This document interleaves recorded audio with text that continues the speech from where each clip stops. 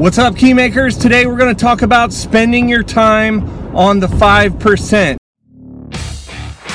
You wake up, drive 30 minutes to work as an employee at your 9 to 5, which you hate, and all you can think about at work is providing for your family, starting your business, moving it forward, changing the world, and in the process, living the life of freedom and fulfillment you've always imagined. This podcast helps you transition from employee to entrepreneur. My name is Bradley G. Smith, and welcome to the Keymaker Nation podcast.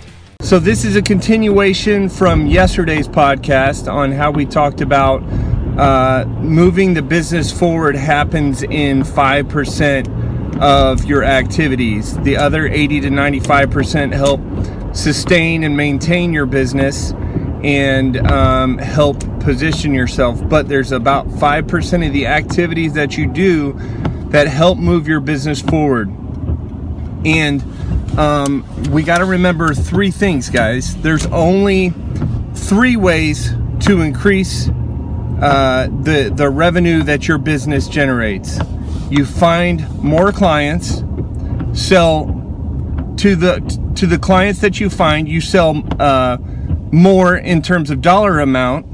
So you sell one product for a higher ticket dollar amount, and then you sell to the same clients more frequently or more often or over and over again. New clients, higher dollar amounts, sell to the same clients over and over again. Those three.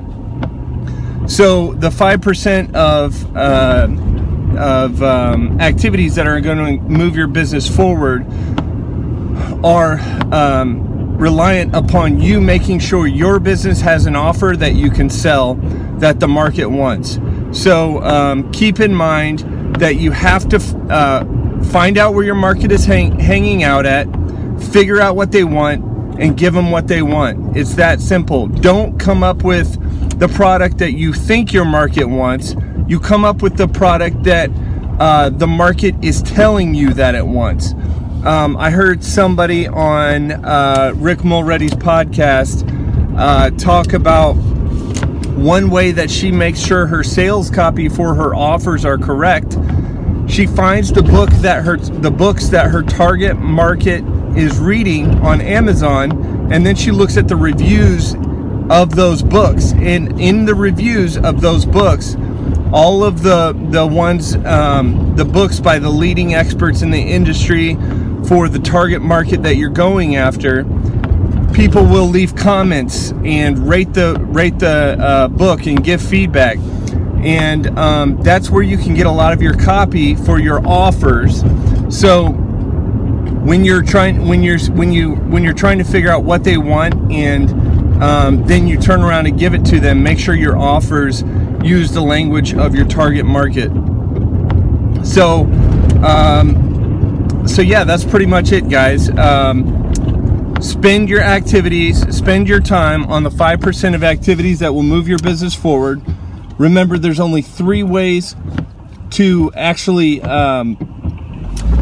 increase revenue for your business. Find more clients, sell higher ticket amounts to those clients, and sell frequently to those clients over and over again.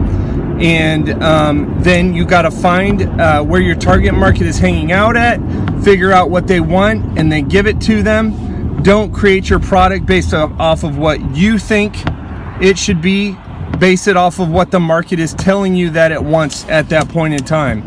And if you focus on being the CEO as an entrepreneur and solopreneur, if you focus on being the CEO of your business, these things will work itself out, because you'll naturally make the decisions that you know that your market wants, instead of being the tacticianer all the time. I know early on you have to be the tacticianer, but even as a tacticianer early on, where you can bridge the gap between yourself and other people who are in a similar position as you as a solopreneur or entrepreneur, is to make sure that you're not building the products that you think the market wants.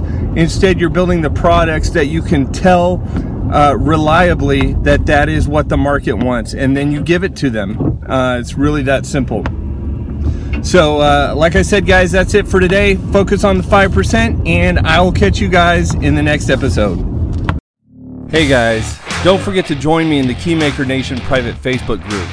If you're listening to the podcast via iTunes, please rate and review. And if you're listening via YouTube, don't forget to thumbs up and subscribe. And as always, thanks for listening.